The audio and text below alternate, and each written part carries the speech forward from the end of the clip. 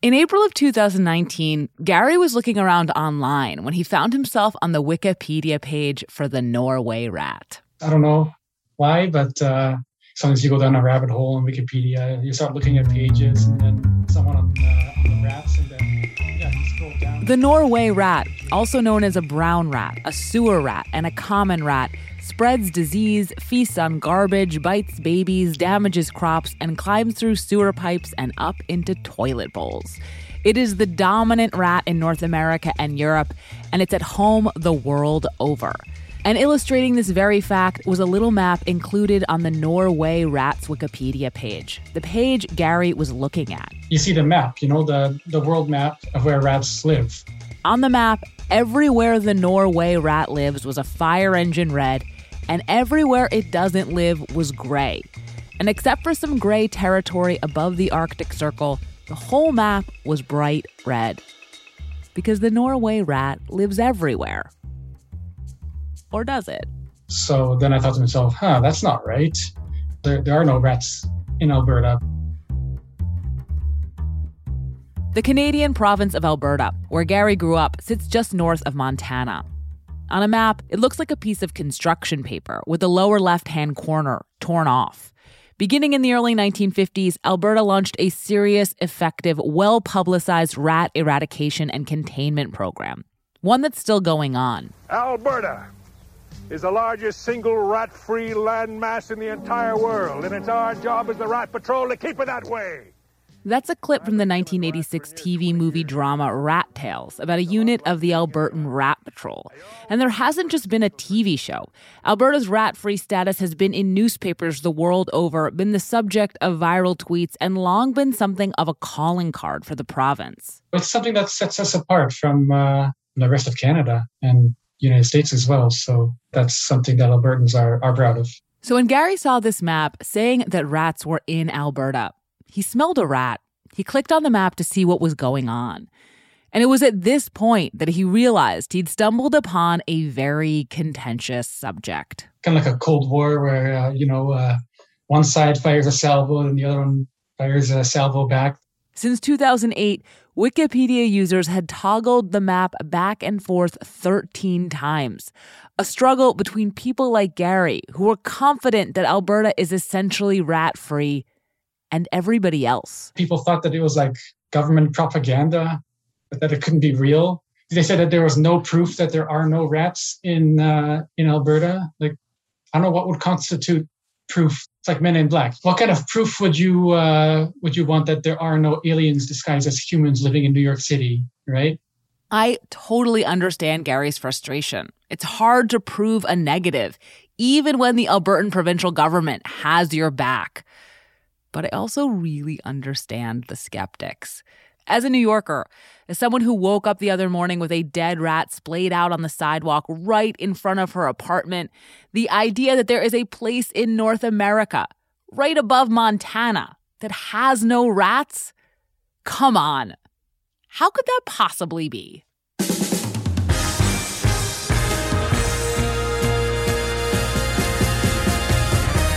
This is Decoder Ring. I'm Willa Paskin. If you want to be a total stickler, from time to time there are rats inside Alberta's provincial borders. But compared to almost everywhere else on the planet, Alberta really does have its rat problem extremely well in hand.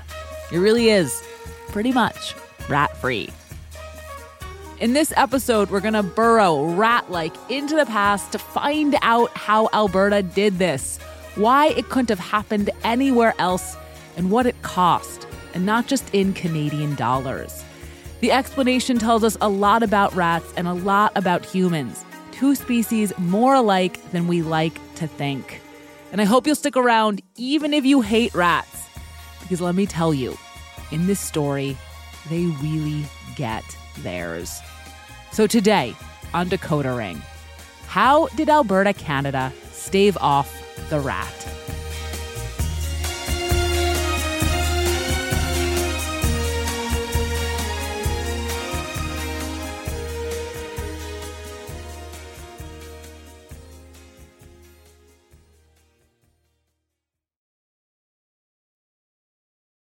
it's a very unique job, right? No one else has a rat and pest program specialist in Canada or, the world for that matter. So I feel so lucky to have stumbled on this job.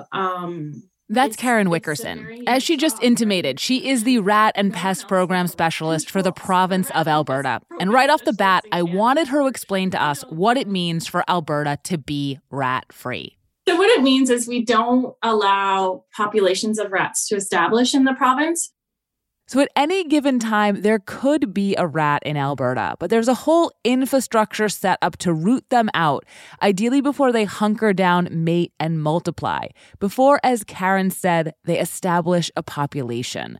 But the province will deal with rat populations too, by which I mean kill them.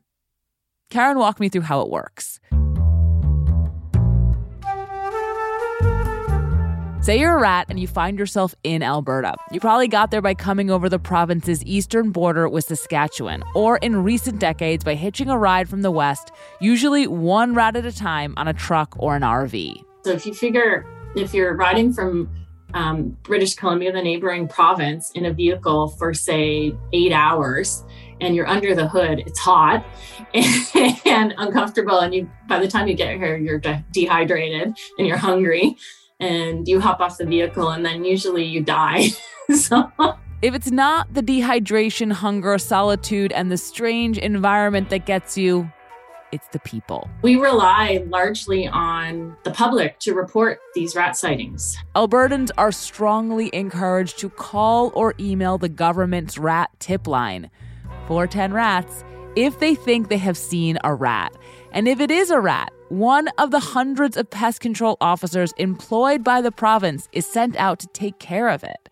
But as it turns out, usually it's not a rat. Because Albertans have never lived with rats, they don't often know what they look like. Karen had all her stats ready to go. So for the total year of 2020, I received 481 reported rat sightings, of which 455 were non-rat sightings. So 26 were confirmed rats.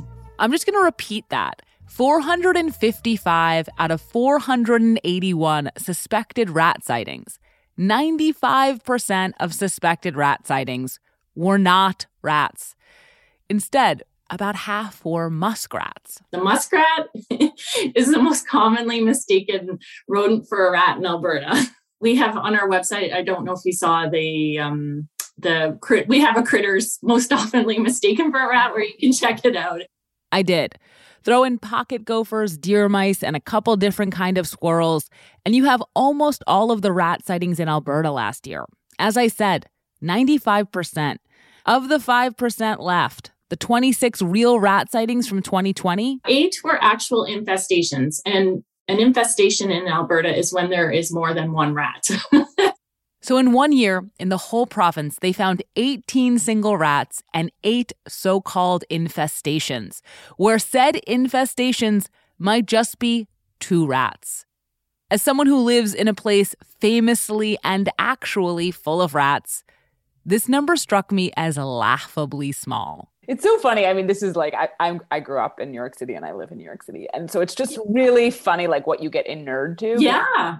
How often do you walk down the street during daylight hours and see a rat? You don't it's not very often, but I can't say it's never happened. And at night a little more. I would say probably 5 or 6 times a year. But just like, even as these words were coming out of my mouth, I realized I was underestimating dramatically. The subway too? No, more than that. It's more. It's a lot. There's a lot of rats. I don't know what to say. There's a lot of rats.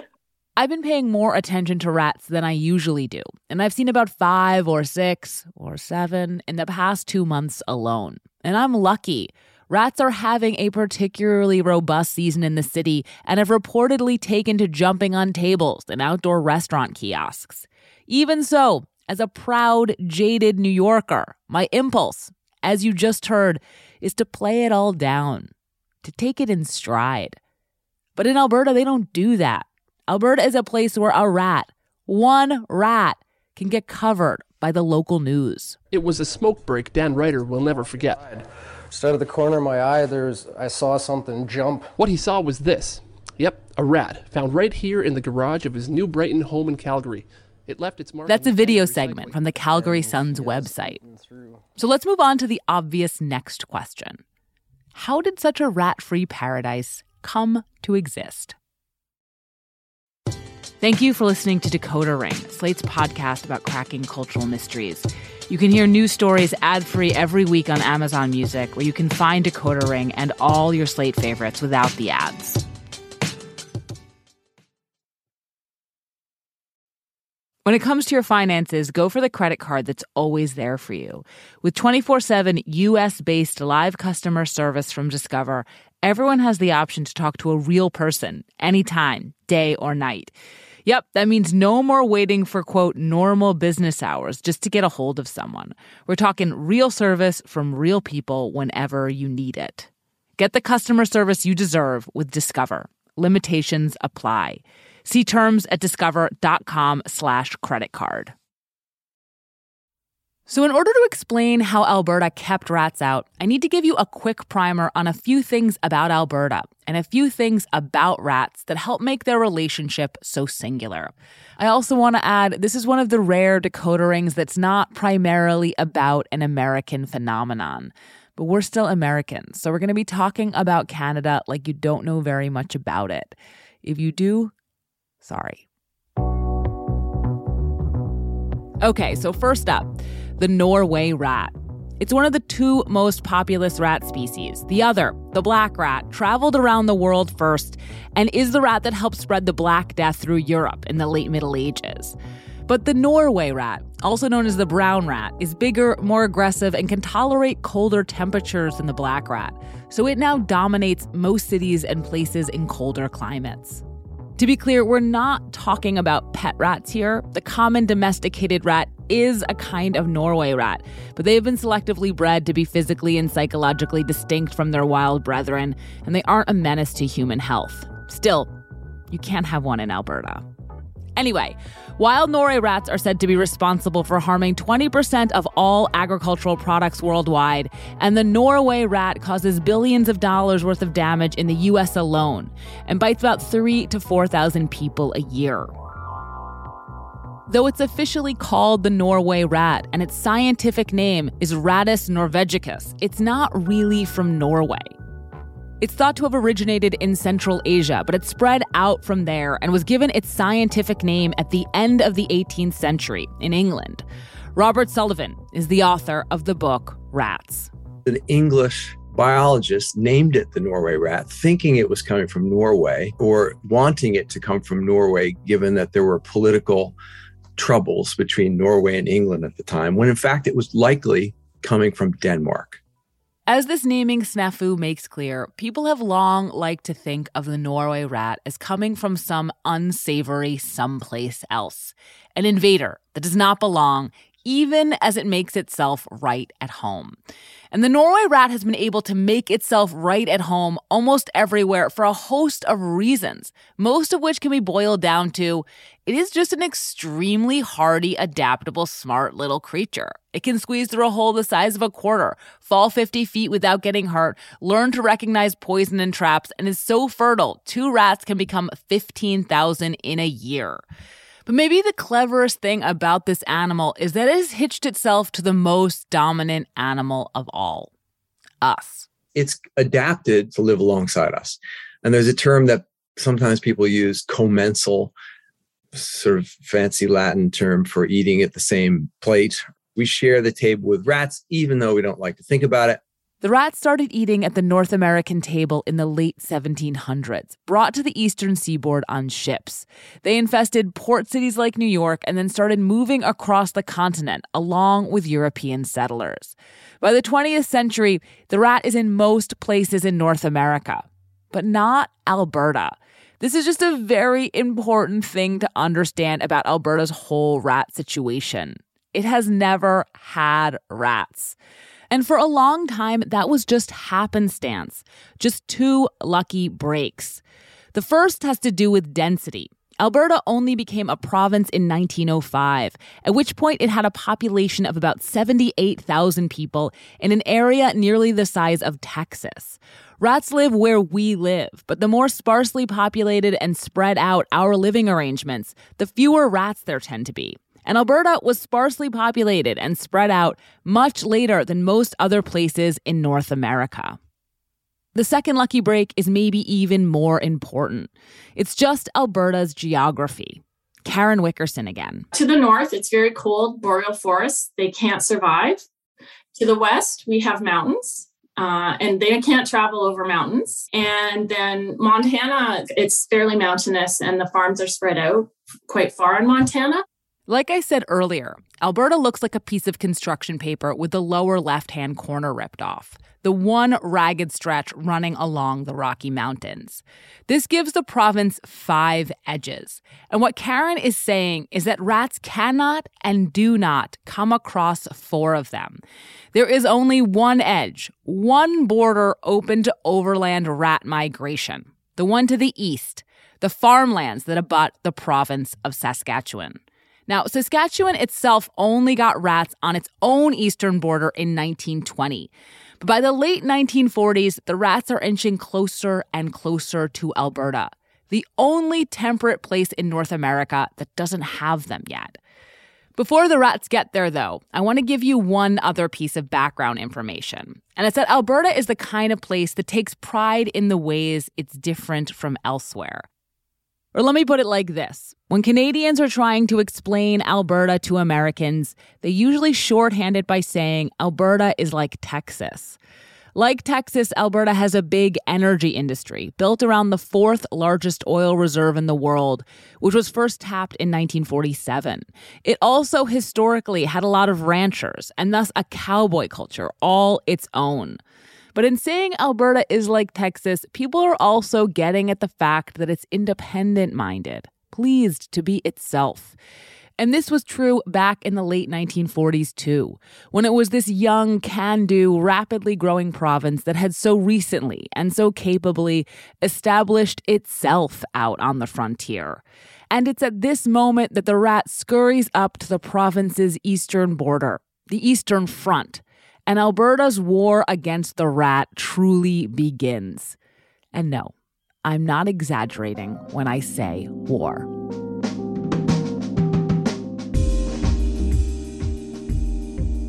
The first rats in Alberta were found in the summer of 1950, outside of the town of Alsace on the Alberta-Saskatchewan border.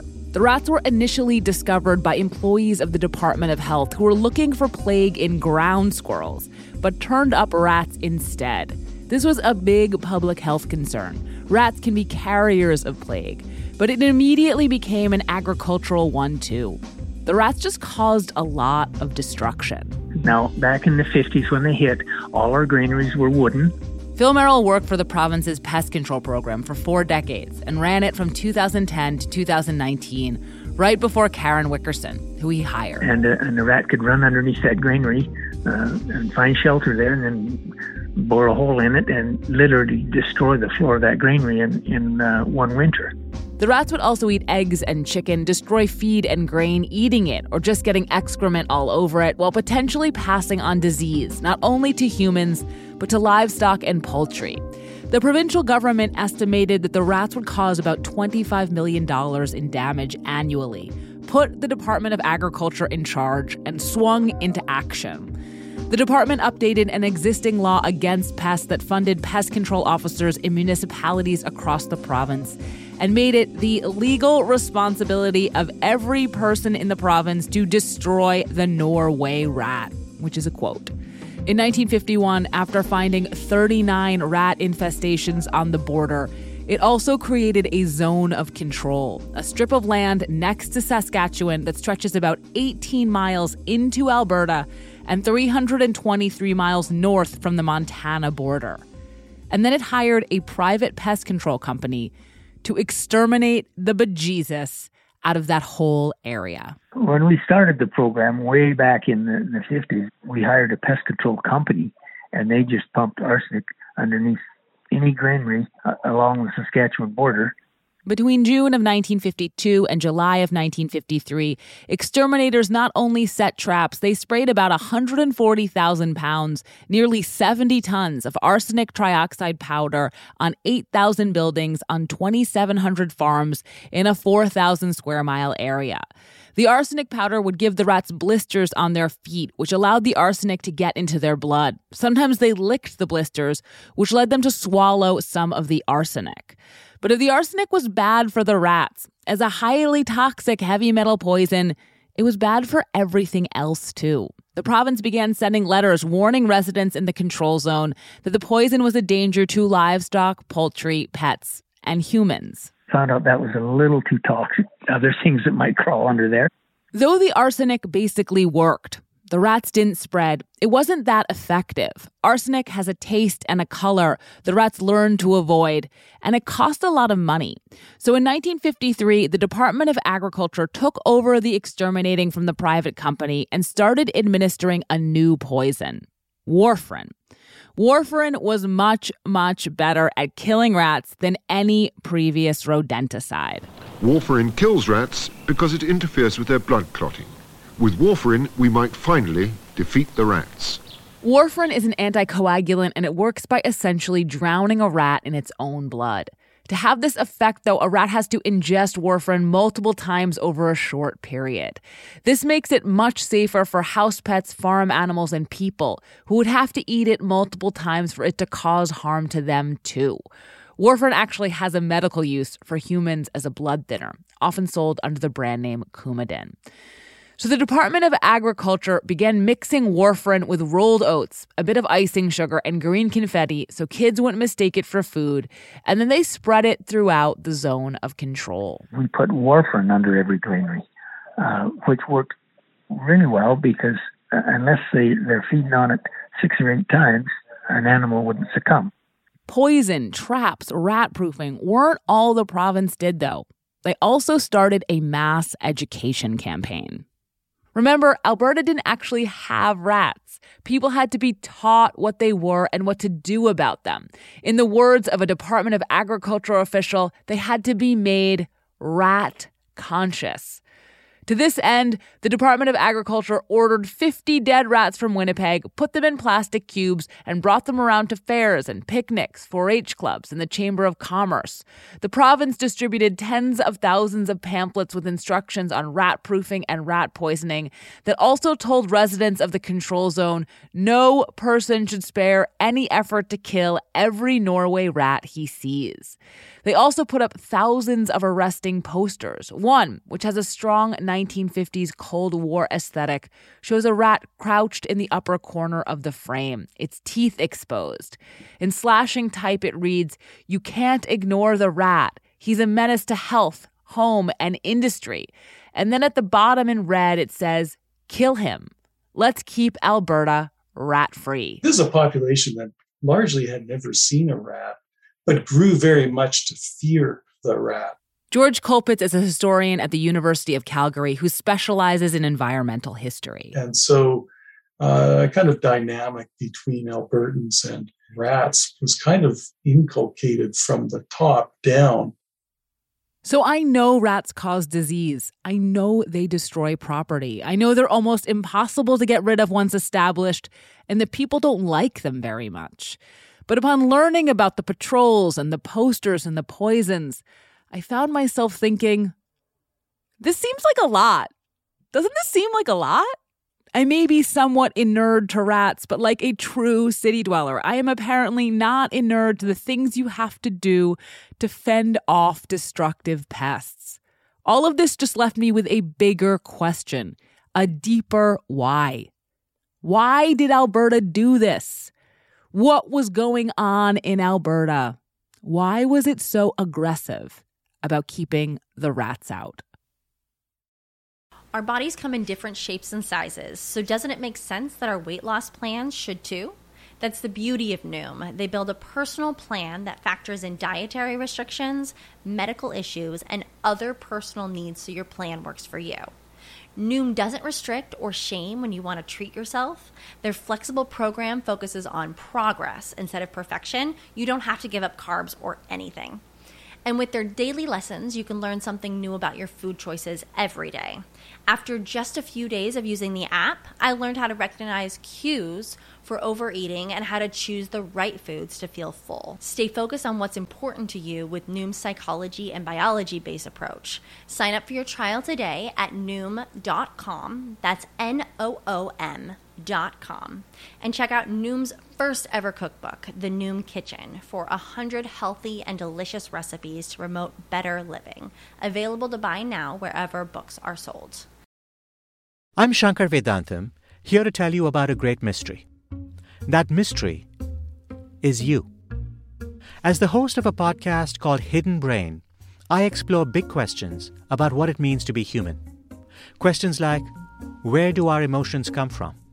Why do so many of us feel overwhelmed by modern life?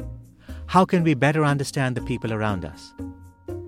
Discover your hidden brain. Find us wherever you get your podcasts. The whole Alberta rat situation kept reminding me of something. An imaginary Coen Brothers movie, one playing out on the Alberta-Saskatchewan border, where this incredible Great Plains competence and civility gets channeled into this single-minded, bloody vendetta against the rat. And if this were a movie, there would have been a guy, some main character for whom keeping rats out of Alberta was his life's passion. So initially, that's what I was looking out for. The great man of Alberta rat control history. And there are 3 good candidates for this. All deceased, all Department of Agriculture employees. 2 of them conceived and piloted the program, came up with the idea for the zone of control, and wrote the pamphlets. But when I spoke with one of their adult children, he told me that he thought his father had just been doing his job and that he had no strong feelings about rats. The third man, Joe Gerba, was the rat program's first full-time permanent employee and the man who supervised it from 1953 to 1982. And I heard a promising story about him from John Bourne, who ran the rat control program for decades and who worked closely with Gerba. While he was talking to farmers, he would, to show people how safe the rat bait was, he'd dip his hand into a bag of rolled out bait and chew on it, swallow it, and just show people this poison is not as bad a poison as you may think it is. That's pretty dramatic. But the more I learned, the more I started to think this was not a story about an individual, not even one who chomped on warfarin-laced oats. Instead, Alberta's eradication of the rat is the kind of thing that was happening all over North America in the decade after the Second World War. Just more extreme. Let me explain. In the late 1940s, Western governments had recently ended the Depression, wiped out polio, and taken down the Nazis. It was the high watermark for humanity's faith in the government's ability to achieve things, to change reality, to make the world a better place. And governments in North America, regionally and federally, were taking that mandate seriously. They were doing stuff. They were up in their citizens' business. And a lot of that stuff that they were doing was agricultural. Specifically, they were encouraging the use of a whole new class of chemicals, pesticides, insecticides, vermicides, to protect crops and livestock, even though they didn't yet fully understand their impact on the environment. Just one example. All over North America, the eventually banned pesticide, DDT, was being used with abandon. And another example. Predators like coyotes were being culled with baits laced with toxins, including one developed in German-occupied territory as a rat killer that could travel through the food chain. And the young, potent Albertan provincial government fit right in here. It too was highly responsive to threats to public health and agriculture. Except, like I said, it was a little more extreme. George Colpitts. The Alberta government, and they were extremely proactive. So it wasn't just about rats. It was about all sorts of creatures. In northern Alberta, 1952 to 56, we had a huge rabies problem. We discovered rabies were pooling in our wildlife from Arctic fox. And in those years, the provincial government actually set up a buffer zone 200 miles wide across the entirety of the northern province, employed hundreds of trappers and hunters to basically kill all wildlife that was coming southward. And basically you created killing zones, and it worked. It's still controversial among biologists looking back at this strange, no one's ever implemented this kind of dramatic animal control measure. Between 1952 and 56, at minimum, 56,000 foxes were killed, 53,000 coyotes, 10,000 lynx, 5,500 wolves, 4,000 bears, and 600 skunks. And these were all species the province explicitly was not trying to eradicate, just control, just keep out of human settlement. And if it had that approach to animals that already lived there, well, what chance did a rat, maybe the most unloved animal in the world, have? When it finally scurries up to Alberta's border, during this exact same period, the rat's timing was either really good or, if you're a rat, really bad. Its arrival was met by an effective and energized regional government ready to intervene authoritatively and that had the chemical tools, community buy-in, and soon enough oil-backed funds to destroy it during an era when maximal force against animal pests seemed to have no considerable downside. It's hard to wrap your head around, but maybe the deeper why here was just a why not. I mean, who wants rats? On the province of Alberta's website, on the detailed page about the history of the rat control effort, it says the program hasn't changed markedly since 1960. Through the 1950s, they were killing up to 80,000 rats on the border every year. But then in 1959, it all came together. The poisoning and the community participation and the number of rats and sightings just nosedived. Many Albertans today, especially younger ones, don't even know about the rat program's existence. Today, pest officers still check the farms on the border with Saskatchewan twice a year, but there are fewer farms than there used to be, and the ones that there are have steel and cement-bottomed granaries, which are rat-proof. In 2004, they had no rats at all, and they don't prophylactically bait the area anymore. The Eastern Front, it's pretty quiet. It's not that there are no rats. They still have big infestations sometimes, and they're concerned about cities. But Phil Merrill, who ran the program for years, thinks they're over the hump, that it's unlikely they will ever have a serious problem. But I'll knock wood on his behalf. If the Alberta rat situation has been pretty stable for the past 60 years, there's one thing that's changed during that time. How the anti-rat forces talk about what they're doing and why. The war on rats was launched because rats were considered a threat to crops, to property, and to human health. Since then, something has been added to that list. Local ecology. Island ecosystems are particularly vulnerable to rats. And in places like New Zealand and parts of Australia, rats have driven a number of native species, particularly birds, to the edge of extinction. For this reason, there have been and continue to be ongoing attempts to completely exterminate rats and other rodent predators from these places. Alberta, in this context, was ahead of the curve. And even in Alberta, ecology is part of how they talk about rats now. I am an animal lover, don't get me wrong, but I do understand, though, what rats are capable of. Karen Wickerson again. They're the most destructive invasive species in the world, and they have wiped out so many populations of native birds and animals in a lot of other places. So I recognize the importance of keeping Alberta rat-free for many reasons. The Norway rat is an invasive species, an animal from someplace else. And as such, it has no set ecological niche, just a disruptive one. They eat everything, they compete with local animals for food, all while breeding prodigiously. As people said to me over and over again, they're not native. But this is where I think it behooves us humans to try to see things a little more expansively, to be a little gentler in our thinking about the rat. Because all of the terms I just used, invasive, disruptive, native, are wobbly ones, especially in the context of an animal like the rat that is co-evolved to live with humanity. Rats may not be native to North America, But in some essential sense, they are native to us, humans, because everywhere we go, we create their habitat.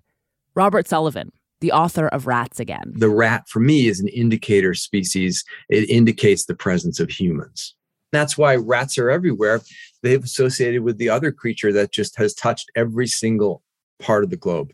The idea of native gets even more complicated in the North American context, where most people are not strictly native either, and settlers did way more damage to human life than any rats. Remember that pest control specialist Joe Gerba, who ate those warfarin-laced oats? He did that, the story goes, at a meeting with members of the Métis Nation of Alberta, one of the country's 3 indigenous groups. They did not want rats, but they were concerned the government was about to lay strychnine all over their land, a pest control measure they had used in the past. Invasive, disruptive, non-native may describe the rat, but it describes people too. People say rats are bad, people are good, rats are bad, we have to kill the rats. And that's kind of the end of the story. I know a lot of people probably who listen to the podcast are humans. And I don't want to be too hard on humans, but you know how rats are really bad and they dig up your house and they make it disgusting. They make it so you might die. Well, you know how humans get into the earth and they start digging up this black liquid and they burn it and then everybody's going to die? That whole bad, good thing is what's just so complicated. And all of these complications are present in Alberta, where people staved off an invasive species with highly invasive techniques and a fear campaign for reasons that had very little to do with the well-being of the environment, but that now, decades later, recommend the province to the world. George Colpitts. Oddly enough, it's become something of an ongoing means of promoting the province. You know, come to Alberta. At least we're rat-free. One of the truly tricky things about all of this is that there remain lots of extremely good reasons we do not want to have rats around. Alberta probably is better off without them.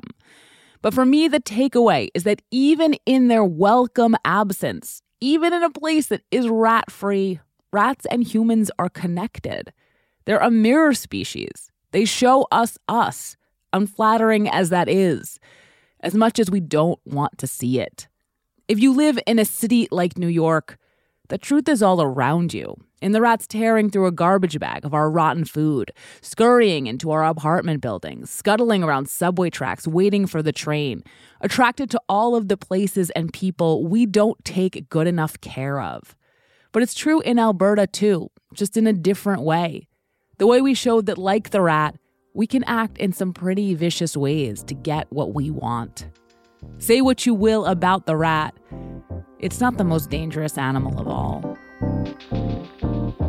Don't get me wrong, I still shriek and walk in the street whenever I see one on the sidewalk. But our relationship to rats is complex. So complex that when I'm trying to shake off the rat heebie-jeebies now, I think of something Phil Merrill, who spent 40 years killing rats, said to me about them. What do you think of rats? What do you? I like them. They're smart and clever, and they're just a big mouse, and that's way more smarter than a mouse. Anyway, I don't hate the rat at all.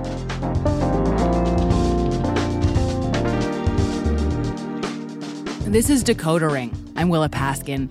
You can find me on Twitter at Willa Paskin, and if you have any cultural mysteries you want us to decode, you can email us at decodering@slate.com. If you haven't yet, please subscribe and rate our feed in Apple Podcasts or wherever you get your podcasts. Even better, tell your friends. This podcast was written by Willa Paskin. It was edited by Benjamin Frisch and Gabriel Roth. Decoder Ring is produced by Willa Paskin and Benjamin Frisch. Cleo Levin is our research assistant. A very special thank you to Michelle Dean and David Lobe. See you next week.